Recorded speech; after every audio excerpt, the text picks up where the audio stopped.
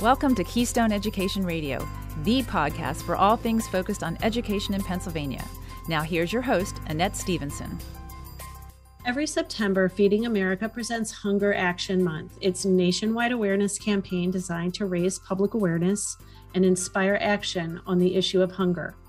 Here in Pennsylvania, Jane Clements, Chief Executive Officer of Feeding PA, works with her team to get citizens across the Commonwealth involved in advocacy, fundraising, and volunteer efforts to help end hunger in our state. Today, I'm talking with Jane on this upcoming observance in September, Feeding PA's other ongoing programs, and how our communities can get involved. Thanks for joining us, Jane. Thank you. Proud to be here. So can you start by giving us an overview of the hunger and food scarcity issues that exist here in Pennsylvania? Sure. So hunger has been a long time issue, unfortunately, in Pennsylvania. And prior to COVID-19, we had about 1.5 million Pennsylvanians facing hunger. And people kind of cycle in and out of poverty based on what's going on in their lives. And that's why COVID-19 was such a big issue for our food banks, because in just about less than a month, 1.9 million Pennsylvanians had filed for unemployment. And we were seeing this new constituency of people who had never needed the charitable food network before in their lives. So, when I talk about people and about 2 million coming in and out of our pantries over a year, in just the first 3 months of the pandemic, our food bank saw 5.5 million people come through needing additional resources. And these were individuals that perhaps had no experience with this support system before, as you mentioned. Absolutely. I mean, and I talk about this a lot. I always use this example. I had a friend who was a hairstylist and her husband owns a gym. And now overnight, the two of them had a great salary together. And now their, mortgage is still coming, insurance bills are still coming, car payments, all of that, but they have zero income. And so what we saw in the beginning was people like that, they don't look at the charitable food network as something they need.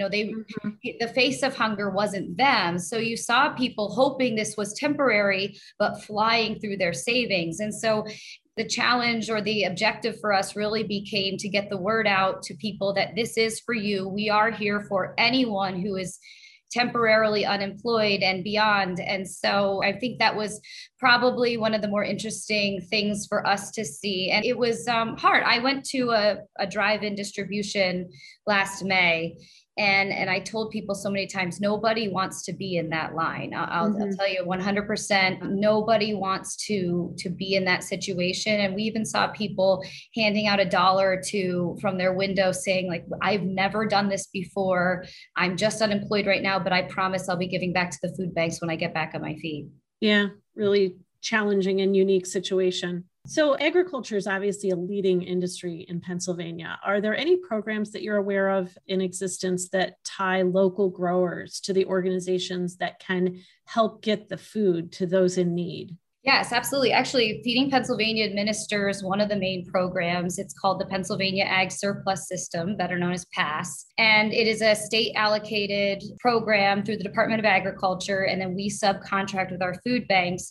And the money is to acquire surplus product from Pennsylvania farmers and processors. So we've done anything from working with dairy farms to take surplus milk and process it into cheese or yogurt or other dairy products. We work with egg producers, and sometimes we have to pay as little as 15 cents a dozen just to pay for the cartons for surplus eggs. We've paid farmers to get surplus B-grade apples out of the orchard. And actually, we're working with state fairs now, some of the county fairs, on working with the 4-H livestock sales to be able to allow people to donate an animal, and we can use the money to process that into family-size packaging. So yeah, you talk about agriculture, there's 53,000 farms in Pennsylvania. And I often say for anyone to be struggling with food is outrageous. Not only that, a lot of that food can end up going to waste. And this is such a great win-win for us and agriculture.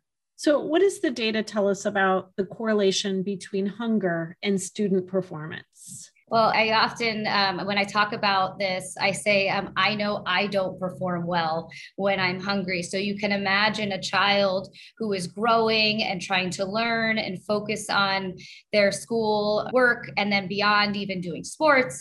And if they don't have the proper nutrition they need, the statistics tell us there are more behavioral issues, there are more trips to the nurse, and there are more absentees. And so we've really worked with a lot of the schools, the Department of Education and USDA to really promote the fact that every child should be able to have access to nutritious food, especially during the critical time when they're at school. Mm-hmm. Absolutely. During their learning time and daytime hours. Yes. And they're so active, Yes. I mentioned Hunger Action Month. So in addition to Hunger Action Month, what are some of the other programs of your organization that might impact K through 12 students and their families? Sure. So, Hunger Action Month is really just a time for the Charitable Food Network to take a moment and really shine a light on the issue of hunger. We do a lot of different events. We do a lot of advocacy work with the federal legislators and state legislators. But throughout the year, the things that we do are our food banks definitely partner with school districts. We have after school feeding programs that some of our food banks sponsor.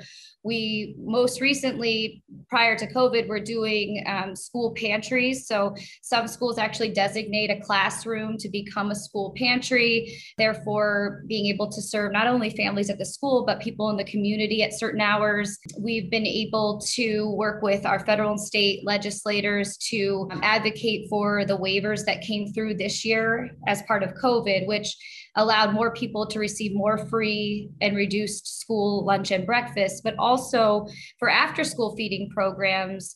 It used to be the rule that if a child came to an after school feeding program or a summer feeding program, they had to receive their meal, they had to receive everything in the meal. And if they didn't finish, you had to throw it out. You could not take it with you. And you had to eat it there.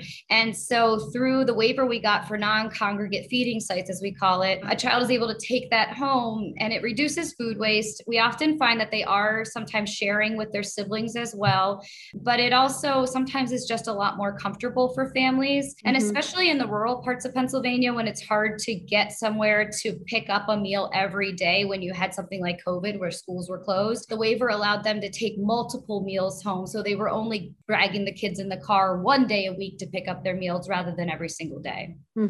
That makes so much sense. So you mentioned the numbers of families that were in need of support due to COVID. Are there other ways that COVID has, and the circumstances surrounding the past 15 months, other impacts to the work of your organization? Absolutely. So typically when you went into a pantry prior to COVID, it was kind of like a shopping situation. We call it a choice model. So you'd walk around and grab what you needed. And really, COVID made all of that a challenge when you were trying to do social distancing. And there was a lot of misinformation about whether or not touching something could spread the virus. And so we shifted to a boxed model, which, was an enormous change to what we did, and having to even work with our volunteers on the social distancing aspect and the disinfecting of even creating those boxes. But a lot of our food banks are still doing this box model. It allowed for what you saw on television. Pittsburgh Food Bank was pretty famous for this. You allowed families to do a drive-through non-touch distribution. You popped your trunk, we put the box of food in. USDA actually started taking on that role as well and did some of the farmers' family food boxes. And then Feeding Pennsylvania, we got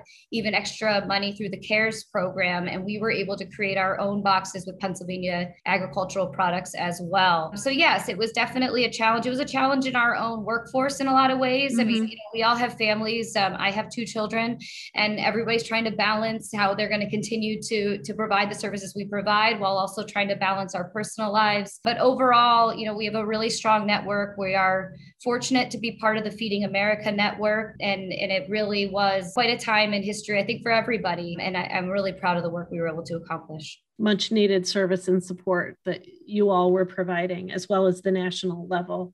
Yes. So listeners to the podcast, where can they find out more information, or what are some ways that they can help and support this cause? Sure. So our website is feedingpa.org, where you can learn about all of our members, and then also a lot of our other programs. One of the programs I love is our Healthy Pantry Initiative, We actually have a registered dietitian on staff and nutrition educators that are working with pantries on helping families kind of understand a little bit more about nutrition and how it supports you. And during COVID, we actually did some kid-related, children-related recipes and little activities that you could do when you have your children at home and you're like, well, what are we going to do together, using products that you would receive in a food pantry. But I mean, I certainly am not someone that goes to a food pantry, but I found myself even having fun going on there and taking a look at it. So feedingpa.org is where you can find out more. Great. Well, thank you so much for joining us on Keystone Education Radio. Really appreciate it and really appreciate the work that your organization does. Thank you. Keystone Education Radio is a production of the Pennsylvania School Boards Association. This episode is brought to you in part by Keystone Purchasing Network and Piper Sandler. Visit our website at keyedradio.org for more information on today's discussion and past episodes. Subscribe, share, and follow us on social media so you can stay tuned to new topics and interviews. This is Annette Stevenson saying thank you for listening to Keystone Education Radio.